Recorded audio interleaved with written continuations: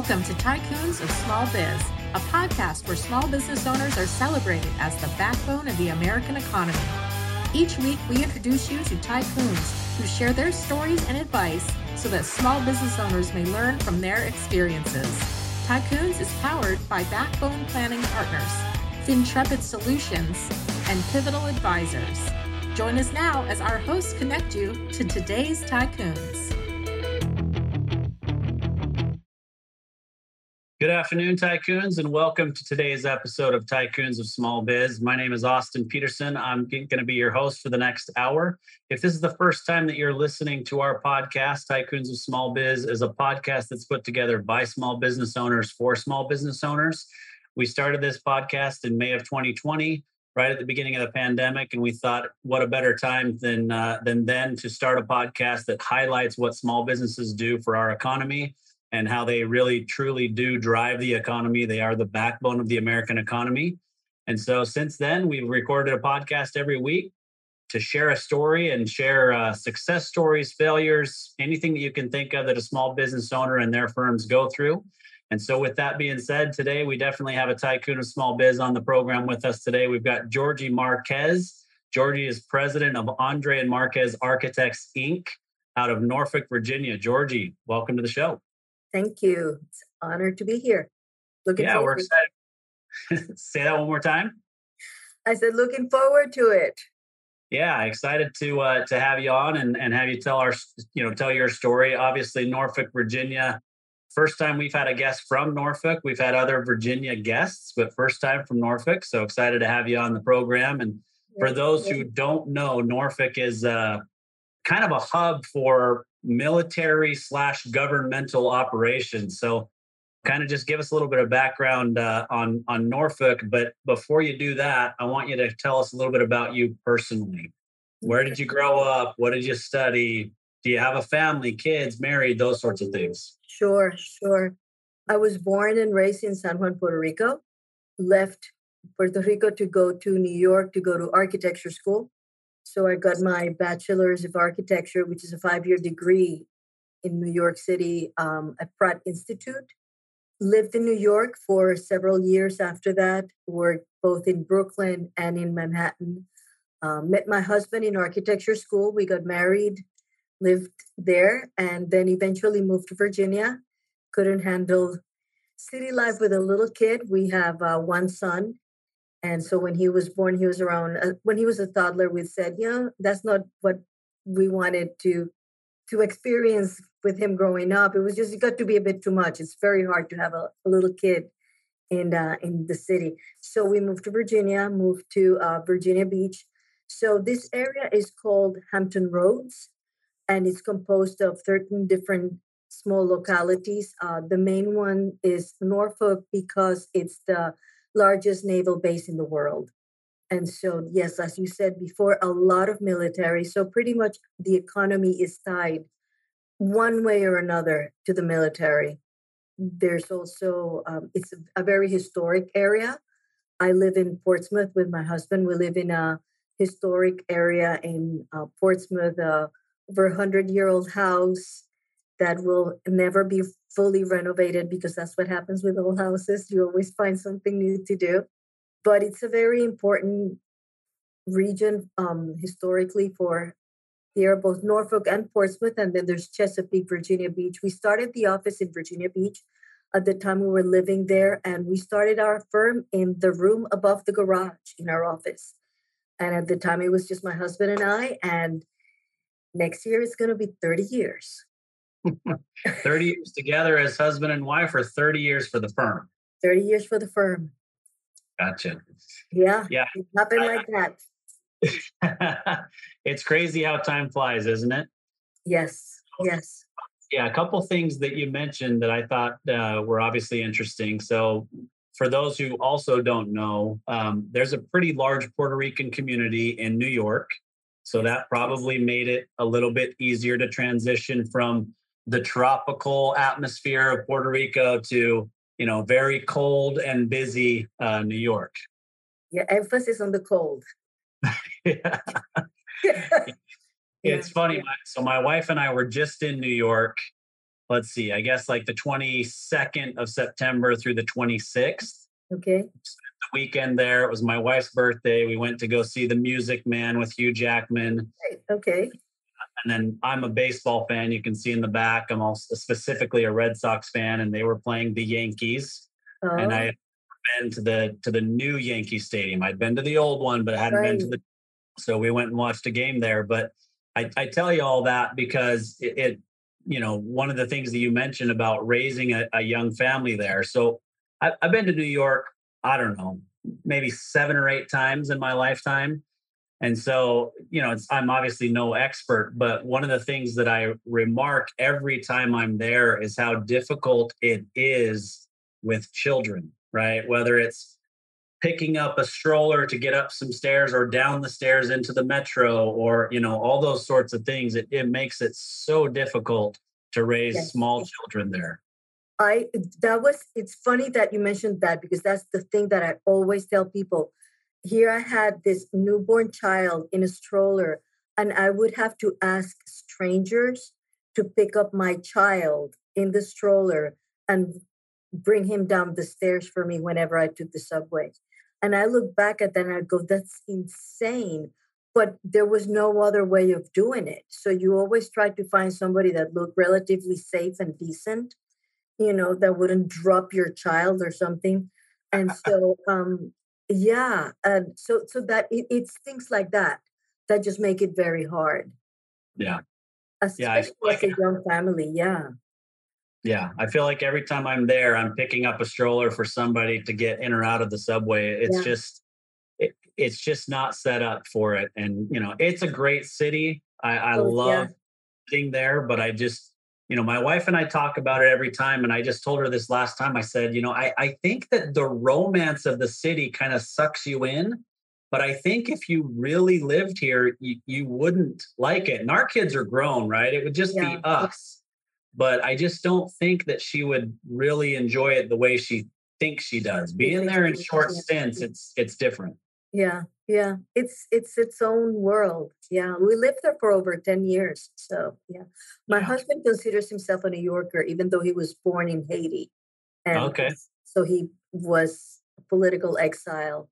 And but he grew up from about 10 and a half, 11 years old his whole life. So he considers himself a New Yorker, but he was ready to leave also. And even now, when we go back to visit his family or something, he still goes, yeah, great place to visit. I don't know that I want to move back. Yeah. Yeah. Yeah, it's an interesting place for sure. So obviously I'm guessing that your husband grew up speaking Haitian Creole, right? Well, he understands Haitian Creole, but he grew up speaking French actually. Okay. And at So home he that was spoke my French. next question is because not all Haitians speak good French. So Yeah. they spoke French in the home then. Yeah. Yeah. His Yeah. mom made sure that they spoke French and yeah. Yeah. Well, we'll have to connect after the show. I speak fluent French. It's been a long time since I've been there. I lived for 2 years in France. I have an undergraduate degree in French. We were Okay. just there over the summer. My wife, who also speaks French but just hasn't kept it up as much, thought that everything was great. I'm very critical of how my French sounded and how difficult it was to maybe form phrases, but I can still get around great. It's just I have to think about it more than I used to have to. Yeah. My French, I speak a little bit of French. So I always say I can find my way and will not go hungry and I can find the restroom in any French speaking country. But as far as in-depth conversations, now I can have a general, Joel, my husband had some family that did not speak any English. So especially some aunts. And so there was a time when I could hold a basic conversation in French, but yeah, it's been a while. So I'd have to brush up on it to get Yeah. fluent. Yeah. It's a lot of fun. I mean, it's a beautiful language. Mhm. I love it. It's kind of a strange story because I got ready to go to junior high school, and my best friend and I wanted to make sure that we had at least one class together. And Uh-huh. he studied German. I wanted to study Spanish, and we compromised and took French. Well, So, what's funny is that I always tell people that if you speak English and you speak Spanish, and I'm fluent in both. I'm fully bilingual. You can fake French because it's an Yeah. Anglo-Saxon language. So Yep. between the Latin roots and the Anglo roots of English, you can fake it. So I can always sort of like guess at words and vocabulary and make and communicate. So I will be understood one way or another. Might not be perfect dramatic French. So yeah, but yeah. Yeah. Yeah. You can make yourself understood for sure. And same thing with me. I mean, learning to speak Spanish, they say that as a native English speaker, the hardest thing that you can ever do is learn a second Latin based language, Hmm. right? So, because I speak French, I can understand quite a bit of Spanish. I can at least get the gist of the conversation. But when I try to speak Spanish, it doesn't work because a lot of the words are exactly the same spelling, but different pronunciation. And so that's where you get tripped up as somebody who's a Yeah. native English speaker. Yeah. Yeah. Yeah, so let's talk about the business side of things. We never talked about that in the pre-qualification, so it's interesting that kind of. So interesting to me that you met your husband in architecture school. You guys are both architects. You own this firm together, AMA, right? So the first thing that comes to mind for me is architects are really artistic, right? And so Mhm. you're designing it a certain way. I mean, obviously there's the structure. It's kind of like this cross between design and engineering, right? And so you're kind of doing both. But it makes me think, how has that been? Do you guys have the exact same design likes, or is your house and your office and the designs that you guys do completely disjointed? That just seemed interesting to me to ask. Design, as far as likes, what we like, we're very similar in our tastes. Our strengths are very different. I Okay. like to think of architecture as it's like the last of the Renaissance professions because you have to know everything from chemistry and structures and physics and math, but you also have to know art and geometry, and you have to know balances and space and how to move through space, design, sketching, all of those things. So it's a mix of pretty much everything. We have very different strengths. My husband is definitely a very good designer. I wouldn't say that he's a, the better designer because we're strong in different areas of design. I think that my strength is in the programming side of things and in the some of the relationship of spaces, but he is much better on like the sketching and the exterior and the dimensionalities and the finishing touches of the project. So we work really well when we start a project. I will work with him at the very beginning, the programming, the initial schematic design of it. Then he takes over and I pretty much step back. And then many times I will pick it up again at the construction administration side of things because that's something that I really enjoy. And at that point, he can do it, he's good at it, but that's not something he enjoys as much. So then I'll take over. So we like to say that we stay out of each other's cat box, and so that's how we keep it going. And we respect each other's strengths. And that's how you have to run the office. You have to know anybody who works in your office, anybody who works in your firm, whatever company it is, you have to know what their strengths are and respect their strengths and not step on their strengths for the sake of the firm. You want the best person to do what they're strongest at for the sake of the client also. Yeah. Yeah, I agree 100%. I mean, that's obviously true with any business partner or any employee either way. But I would say that it's even more crucial when you also have a marriage relationship on top of that. Right. Yeah. It gets interesting sometimes, but because when we'll disagree, there might be something that we're like, oh, we disagree on. And everybody sort of like just looks at us. But it always works out, because again, we have the best interest of the client and of the firm at heart. And that's really what we're looking for. So, Yeah. but we're comfortable about disagreeing with each other, which is also important. when you have a partner to be Yeah. comfortable about disagreeing and say, no, I think you're wrong. Yeah. Yeah, you're right. I mean, I have a business partner in my business. I mean, and have met Landon. And, Mhm. it's interesting because obviously we're not in a marital relationship. We're each married to different people, but we tell people all the time, we tell each other, like the reality is we spend more time together than we spend with our spouses, Mhm. right? And Yeah. it's important that relationship is built on trust, that we're able and willing to have tough conversations, to be Right. open the way that we feel about certain things. But I feel like it takes an even greater dimension because you also have that marital relationship. So, I mean, Yeah. talk to us a little bit about that. Are there certain guidelines or rules that you guys set in place to separate work from home, or what have you guys found that works or maybe hasn't worked over the years? We honestly, we don't talk a lot about work at home, but once in a while we will. What I find is that many times it's usually right at the end of the day, maybe about something comes up about tomorrow, this is happening, this and this is happening, and then something will, because of thinking about the next day, things will come up. But normally we don't really talk too much about work at home. We have other things that we're involved in outside of work.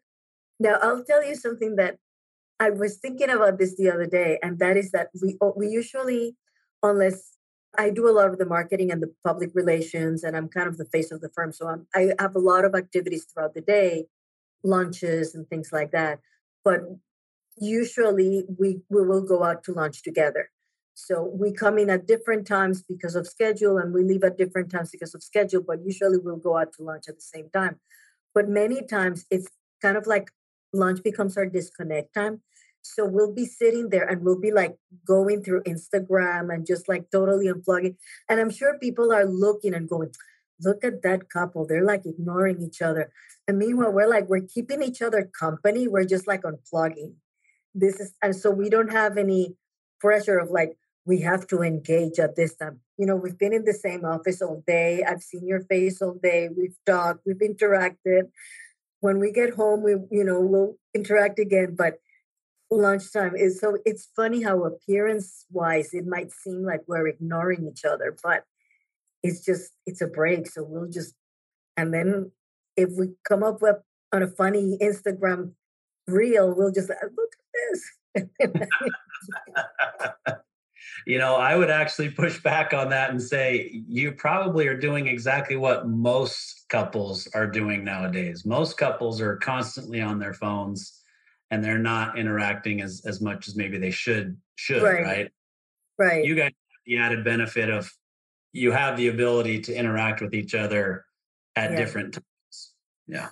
And that's what I think the difference is that in some ways it's intentional that we're disconnecting at lunchtime. That it's not, we're actually not, it's not that we're avoiding, it's just that we're both disconnecting.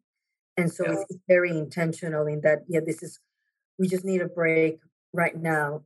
Because if we started engaging many times, if we get into like a whole conversation, we go back to the office because it's the middle of the workday. So you end up then revisiting, something that might have happened at the office or whatever. So we find it's actually easier to just like unplug, not even just like, I'm sitting with you, we're keeping each other company. When you've been married for a while, just being in the same room is company. There's just something special about that.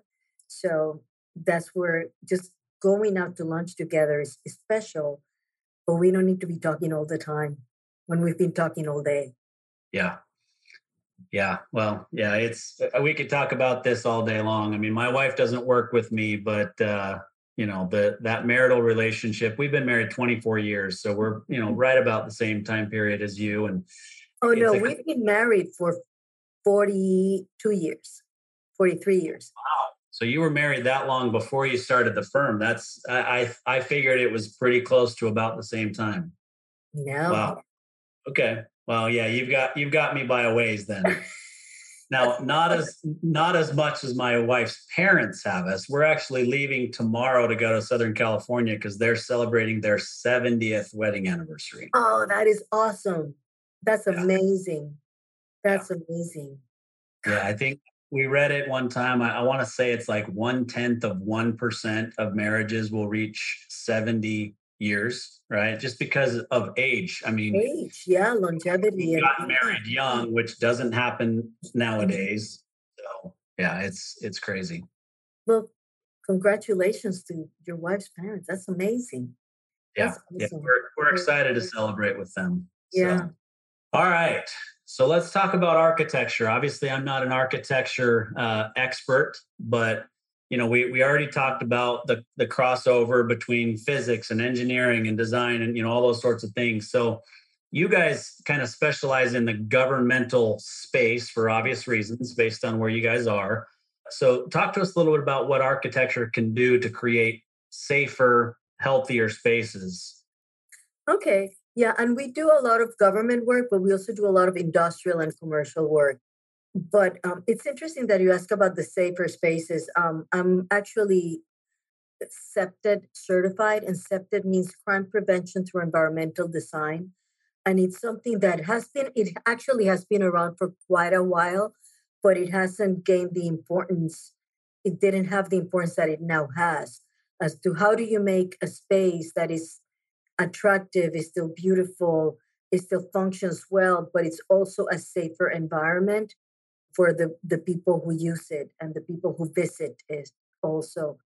And so this is where understanding the flow of a building comes in. So, for example, if you have an office building and there's all these different floors and there's a parking lot that's attached to it.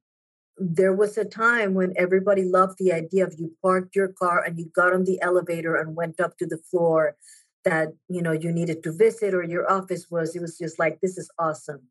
Well, security wise, nowadays, you really don't want that anymore. Ideally, you want all of your visitors to go to a central main entrance that is actually somebody has eyes on that entrance that has some security. You can do it through there's mechanical ways of doing it so that people can use a card scan at the parking garage, or where only certain you can only take the elevator down to the lobby unless you have some type of card reader or something. And so that is one big aspect of it. Then let's say the elevator doors open and you're now on the floor. So it's a large, I don't know, attorney's office. You can go walk it straight to the office from the elevator lobby. It's all very nicely decorated. The lobby's part of, the elevator lobby's part of the office and whatever. Yeah, but what happens when the receptionist needs to go to the restroom or she's going to go get another cup of coffee and she's not right there? You don't have a door. So anybody can walk in and then they can enter into the whole space. That's not safe. So there's ways of doing it so that you can still maintain a very, very beautiful lobby, but you do need to maybe put some doors. A door that will provide, this is the public space and now this is the private space. And so those kinds of thinking, you see it also in a school. It's a very important where you're now seeing a lot of schools design where you have always somebody that can see the approach to a school entrance, and you want to do that. You want to have the office administrators who are there first thing in the morning always have eyes on the main entry. So that provides security. So if you have other doors, you need to have exit doors in case there's an emergency, there's a fire, or whatever. But those doors should only be able to be exited. You shouldn't be able to enter in to the building through those doors. You have very specific designated doors for entering into. So those are the kinds of things that architects need to consider when designing a building in today's world. A great example of a means of deterrent, but that's also can be aesthetically nice is how many of you go to Target, you go to Target and I don't know if you have little kids, but the big colorful balls in front of Target. Yeah. Okay. Those are barriers so that people don't drive into the store. Yeah. They're ballers. They're glorified ballers, but the kids think they're awesome. Yeah. And so it's a way of making something playful that, it just works. Yeah, I mean, it's interesting that you bring that up because it's just an indication of the sad state of where we are today, right? I mean, you bring up schools specifically. School shootings have been just enormous over the last decade, Right. specifically without taking a political stance on one side or the other. What happened at the Capitol on January 6th, all those types of things are very indicative of where we are as a country and what Mhm. needs to happen to protect the people who work inside of all buildings, right? Right. Now, here's an interesting visual that happened on the 6th of January. And I just find this really funny. So they're coming into the Capitol, and there is this one picture of them. Actually, I think it's a video. They're coming in, but they're all in between the lanyards that define how you're supposed to enter into the Capitol. Because in spite of what you're trying to do, people are so programmed to follow, the directions of the line that you're supposed to and go walk through. So they're very orderly, marching down this area. And I'm looking at it going, this is so bizarre, but that's part of, we have been trained to enter and exit buildings, and you can use it for your benefit or not. Yeah, yeah, absolutely. So, yeah, I'm sure that your design work over the last decade has had a lot more to do with safety than it did the previous 20 years of your Well, craft. yeah, and although having done a lot of Department of Defense work, we've always had to do work with, for example, spaces so that if there's a blast, blast resistance. We've done a lot of high security spaces where you have to protect the information that's inside from the people who are trying to get to the information that's outside. So we've always been involved in that type of work, but now it's taking a different turn. Now it's no longer Department of Defense. Now it's not just in the military. Now we're bringing some of these same concerns into the public arena, which is, yeah, we never expected this. Yeah, I think it's really sad, unfortunately, but Yeah, it's what you've had to do to. I mean, this word gets overused, but pivot, right? Is to still be able to create a nice looking, aesthetically pleasing, designed building, but right, that also right. factors in all of those safety issues. Right. And, it's interesting because when you said about security, you also talked about well being. And then the flip side is that then there's also the whole arena of designing, which for a while was called green, sustainable. But in the end, it has to do with how do you create buildings that promote health and well being, as opposed to, I don't know if you remember when we had the sick buildings, or even buildings that because of the old HVAC systems that were in the building, then people were getting sick and all sorts of mold and all sorts of strange issues with it. So that is a big piece of what we're doing also right now. So things like windows, so that you have good lighting into the space. It helps people when you have real the light that is not just artificial lighting.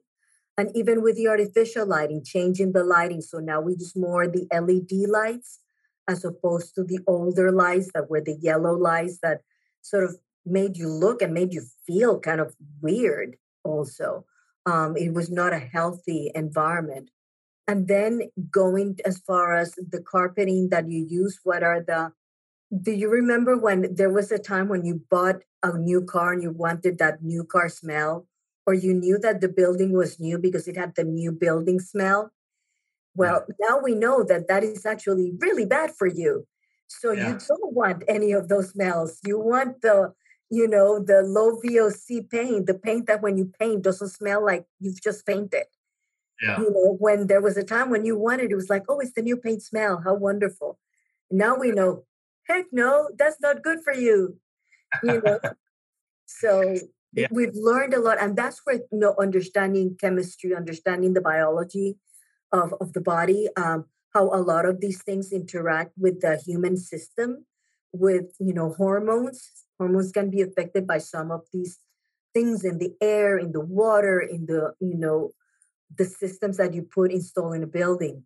We do some medical work, and so there's clean rooms and, being able to maintain clean environments. And then COVID came, and now everybody's talking about it in your office.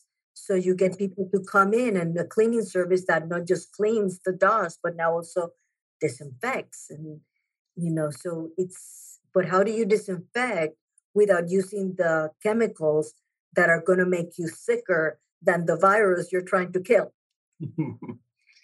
Yep. Some of the greatest questions that man is asking themselves today are around those. Who knew? Yep, very unexpected. It's a world that we did not expect. Yep, absolutely.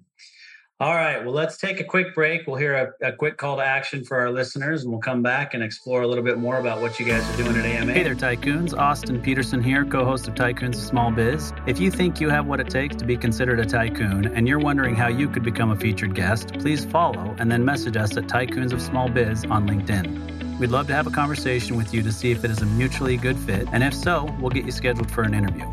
If you're unsure about being a guest on our podcast, but are contemplating selling your business over the next few years and you'd like to know what your business is worth, please also follow us and then message us on LinkedIn for your no-obligation, informal valuation of your business.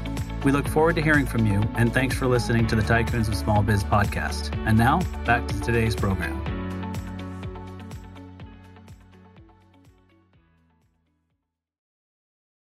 All right, Tycoons, welcome back to today's episode. We're here, we're here with Georgie Marquez with AMA, or Andre and Marquez Architects out of Norfolk, Virginia.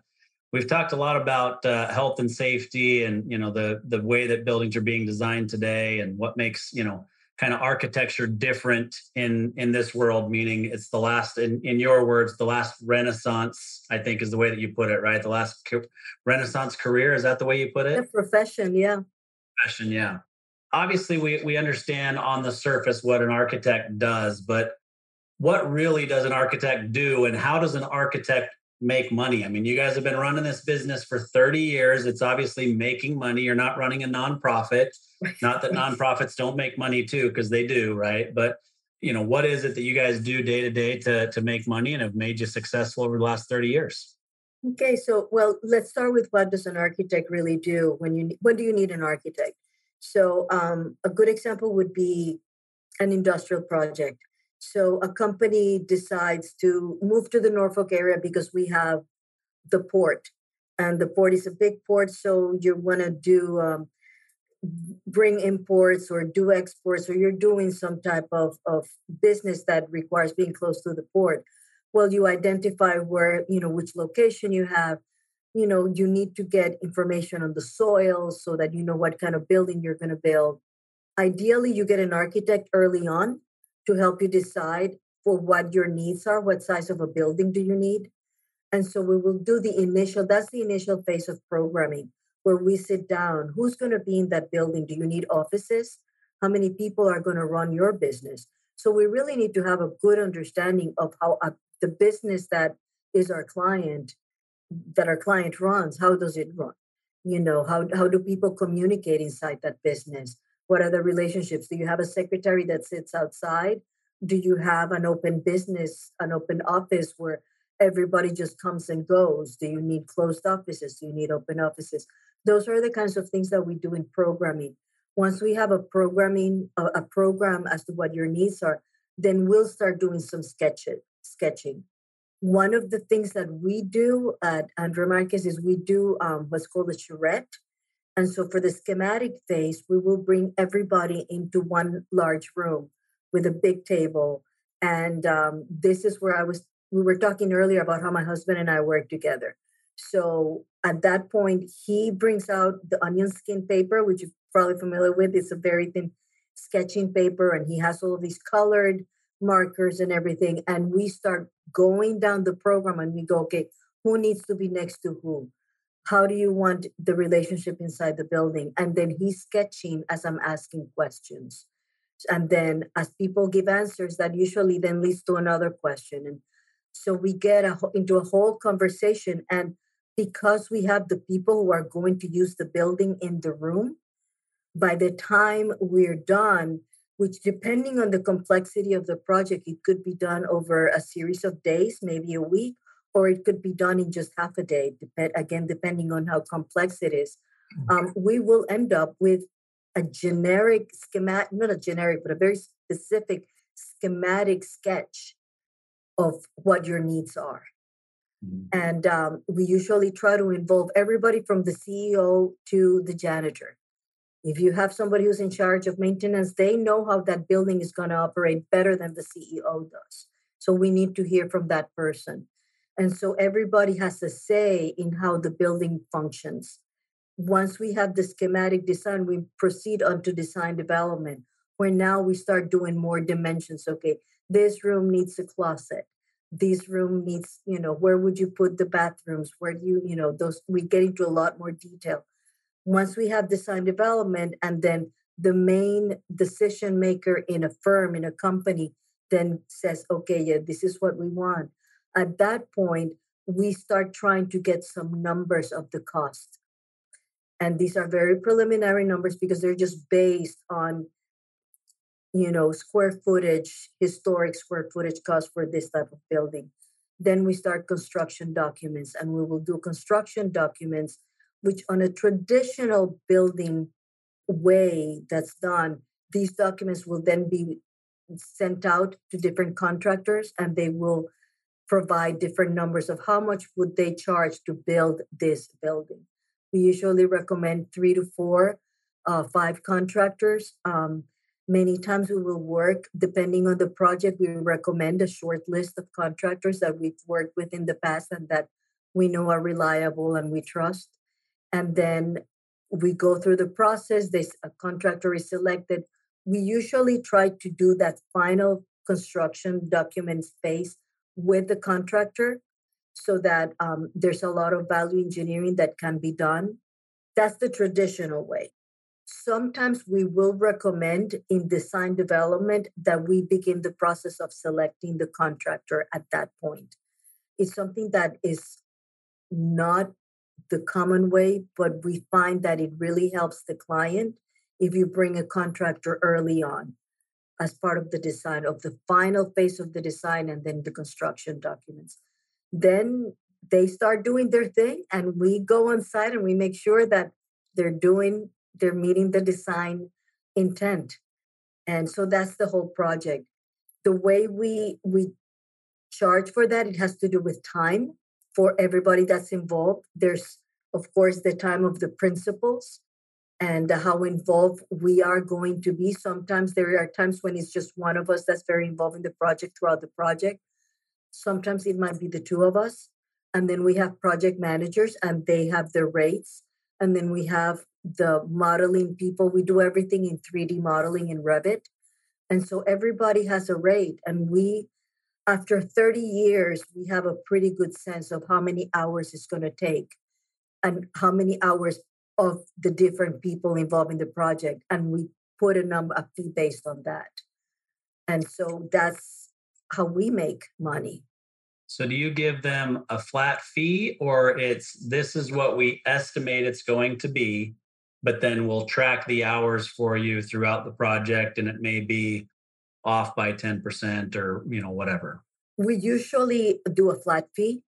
Many times because of the way the build, if it's a more complicated building, we will have a structural engineer and a plumbing, mechanical, electrical engineer that works under us. So we will bring those sub-consultants as part of our contract, and their numbers will be included in our fee. What we like to do, though, is break it down so that they see how much each discipline is going to charge. Sometimes civil engineering might be part of that number also. So the civil engineer, the architecture, structural engineer, which is, they'll do all of the structural design, the steel or the wood, whatever it is, the structure of the building. And then MEP, which is all of the HVAC systems and the plumbing and the electric systems. Usually they work under us. We coordinate all of that. In Revit, we create a model, and then the model that we create is what is used by all the other disciplines to put their documents together. And then we create a set of drawings out of that 3D model. No, I think that's great. I mean, I think, after 30 years, you've kind of honed this process, and you have an idea of what it's going to take. Early on, maybe you mispriced a job or two, right? And ended up being way under or way over, right? Usually way under. That's typically the way it goes. Yeah, especially when at the beginning. Yeah. Now, if there are times in larger projects where you might have a not to exceed, a contract with some projects that are not to exceed. That is not as common in architecture, but it does happen, and we have done it. It's an important thing to be able to hone in on. I mean, Landon and I do the same thing in our practice, where we'll quote a fee, and it's a flat fee. And if we're wrong, We did. Yeah, we built it based on our time and what we thought we were going to have to put in, and then our staff's time, just like you. And if we're wrong, we eat it, right? And we ended up making a lot less per hour than we had anticipated. Right. Yeah. And it is a big responsibility, because it's not only the hours, but then you have the overhead. And in our case, you have the professional liability. When you pay for a stamp, for an architecture stamp, basically it's a liability issue. We are saying that to the best of our abilities, this is a safe building, and this, there's health, safety, and welfare are the big things that you pay for in an architect. You can get somebody to do a quick sketch and say, oh yeah, that looks good, but does it meet code? Will it have the safety requirements? Does it have all these other things? And then depending on what type of a project you're doing, you have to submit to the local authorities, who will say yay or nay, or you need to tweak this, or we don't like this, you need to change that, and that's part of the process. That can take a lot of time also. And many times people don't realize how much time it takes to get a project through from beginning to end. In the old adage, right? Nothing goes fast in government. And when government has to approve it, whether it's municipal government or federal government, things are pretty slow. Yes. Yeah. Absolutely. All right. So let's get into the things that you wish you knew, right? So you go back 30 years. What do you think? What do you wish you knew then that you know now? I wish I'd understood things like bookkeeping a lot better. In architecture school, we were not taught business, how to run a business, how to manage people. Yep. Those are things that we learned the hard way, made lots of mistakes. But so I wish that there had been a business class in school, that I had sat down with some people and learned how to read a P&L statement. How do you keep track of where your money is going? How does the amount of money that you're paying to your consultants compare to what you're making? All of those things. Your overhead, how do you see the total of your overhead, and how is that impacting your bottom line? What kinds of things could you cut back on? So that's on the finance. And then on the people management skills, it's always better to fire early rather than late.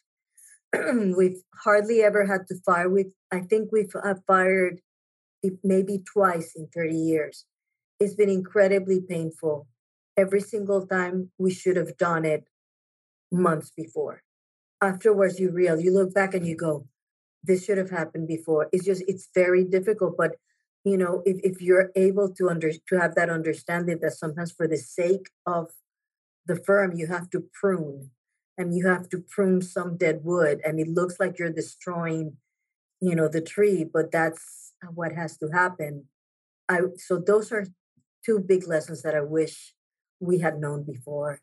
Yeah, I think it's hard as a business owner, especially when you're running a smaller business, right? Because these are real people that you may know their families, what this means to them from a financial standpoint. Right. but for the good of the firm, like you said, Right. it's you hire slow, fire fast, right? Right. Yes. It's a really hard thing to get through. We've lived it in our practice. We've talked about this on multiple episodes before. We're right now hiring somebody new for our practice because we lost somebody that was inspired by the podcast to go and start her own business, which has been awesome for her. And she's just getting started. And we met with her and talked to her a little bit about some things yesterday. And the other thing that you mentioned is what we told her yesterday. You have to know your numbers, right? And the reality is most businesses get started by people who have certain skill sets, right? So you're an architect, you're a licensed architect, interior designer, electrical contractor, stucco contractor, all these people who are like, man, I'm really good at this. I'm just gonna go ahead and start my own business doing that, but they have no business training or finance training at all. Right. Specifically architecture or interior design, a lot of these areas that people study that in a lot of instances end up being self-employed in that area. It should be a required coursework for that. It should. Yeah, it should. It's interesting. I have a nephew that graduated from SCAD, Savannah Art School of Design. And one of the things, he's in photography, but one of the things that we visited the school and we were walking around that was made clear is that the woman who started SCAD, that was her big thing. It's an art school, but her thing is like, it was very important for her that every student that went through her school understood business and understood how to make money out of their art, whatever it was that was studying. And I just thought, this is so brilliant. Yeah. Because it's super important. You have to know some of it. At least the basics. You won't get the depth until you actually start doing it. But the foundation it's not that hard to teach. And that's a good time to do it. Yep. And it's a big reason that, businesses end up failing. We have a really high failure rate of businesses in our country. And that's a big reason why. Yes. Yeah. Yeah. All right. So now we're kind of going to catch up to where you are now, right? So you've been running this firm for 30 years. You've been married for 42 years. I'm not going to ask you how old you are, but you get to a point in your life where what do you want to do, right? So now that you've done that, you've built a successful business, you've got a great marriage relationship. Now, what do you want to do with your life? It's interesting. That's one of the things that we're looking at. What do we want to do now? I was having a conversation with somebody yesterday, and it was funny. Okay, so I won't say how old I am, but I'm at the end of my career. I mean, I'm older, and one of the things I told him, it's funny, I've become bolder in my older age, so that I'm not as afraid of speaking my mind. And so I find that what's interesting me now is more the mentoring, the speaking, and maybe leaving a legacy in things that I believe in. I'm very involved in different organizations. Being able to speak as a woman in a career that is not typically a woman's career, a minority woman in this world, and making sure that my voice is heard. There might have been times when I was younger that I might have been afraid of speaking out or letting my voice be heard. And now I'm like, there's nothing, I don't have anything to lose at this point. My career is pretty much settled. Nobody's going to fire me. They can ask me not to come back to that meeting. That's okay. I already have a gazillion meetings in my life. One less won't be a big deal. But I find that I like speaking out on things that I believe in. Some of it is in some ways related to the issues of safety, like we were talking about. I really enjoy doing presentations on that, making people aware of being aware of their surroundings and their spaces and things that they can do to make sure that their spaces are safer. For example, if you have a business that is mostly women, know that domestic violence is a big issue and that there's things you should do in your business that you can do with very simple architectural elements that will protect your staff. So there's little things like that. And then talking about diversity and giving chance to people who might not look like you. But diversity also means that if you are a Hispanic business, don't hire only Hispanics. That's not diverse. Diversity means you bring people that don't look like you to work with you and for you, because you want to hear all the different voices. The importance of respecting the dignity of people you deal with all the time. So, yeah, it's interesting. I'm not sure. I think I'd like to become. I don't want to get involved in politics in the sense of running for office or anything like that. That doesn't interest me. But I love public policy and being on boards, being on panels. I've been on several boards with the city of Norfolk. Now I'm on a panel. I was on a panel with the Commonwealth of Virginia on coastal resilience, and I'm now on another panel that I was just appointed by the current governor on secure and resilient Virginia. So, that is something that I'm kind of interested and passionate about.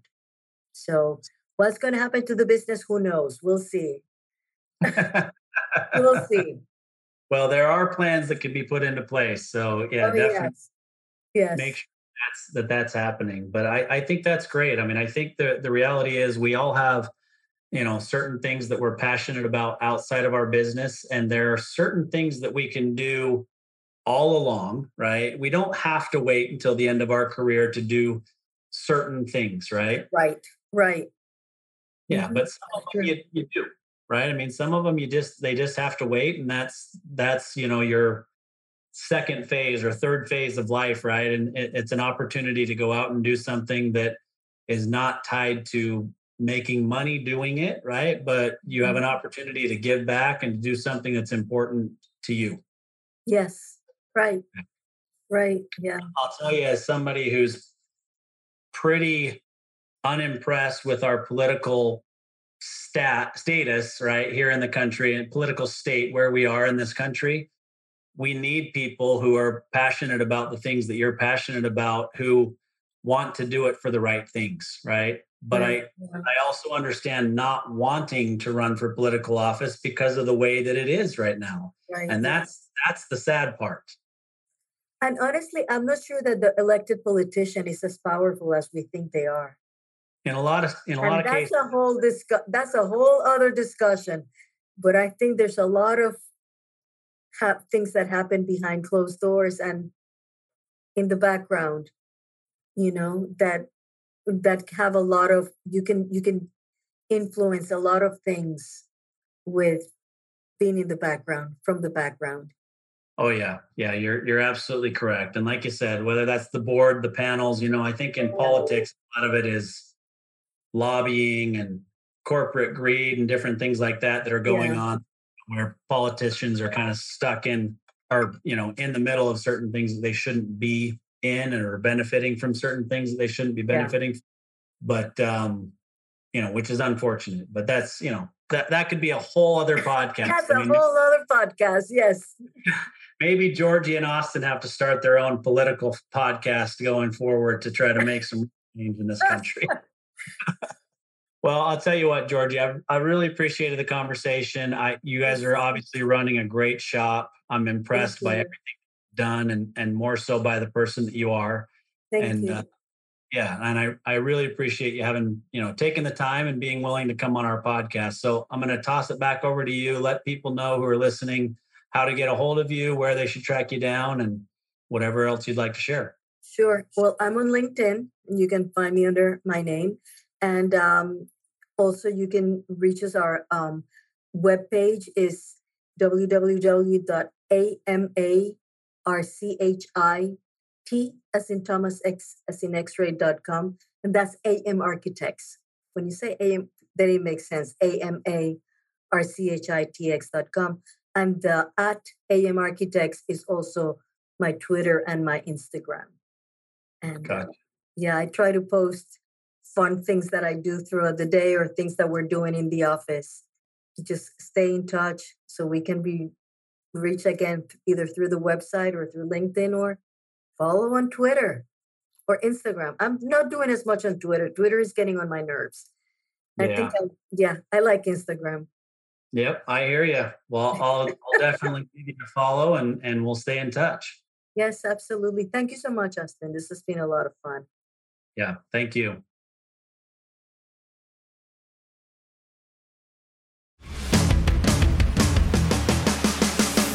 You've been listening to Tycoons of Small Biz, a podcast for small business owners by small business owners. Join us every Tuesday at 1 p.m. Arizona time for an introduction to another great tycoon. And be sure to follow us on our social media channels for links to all of our episodes and great content.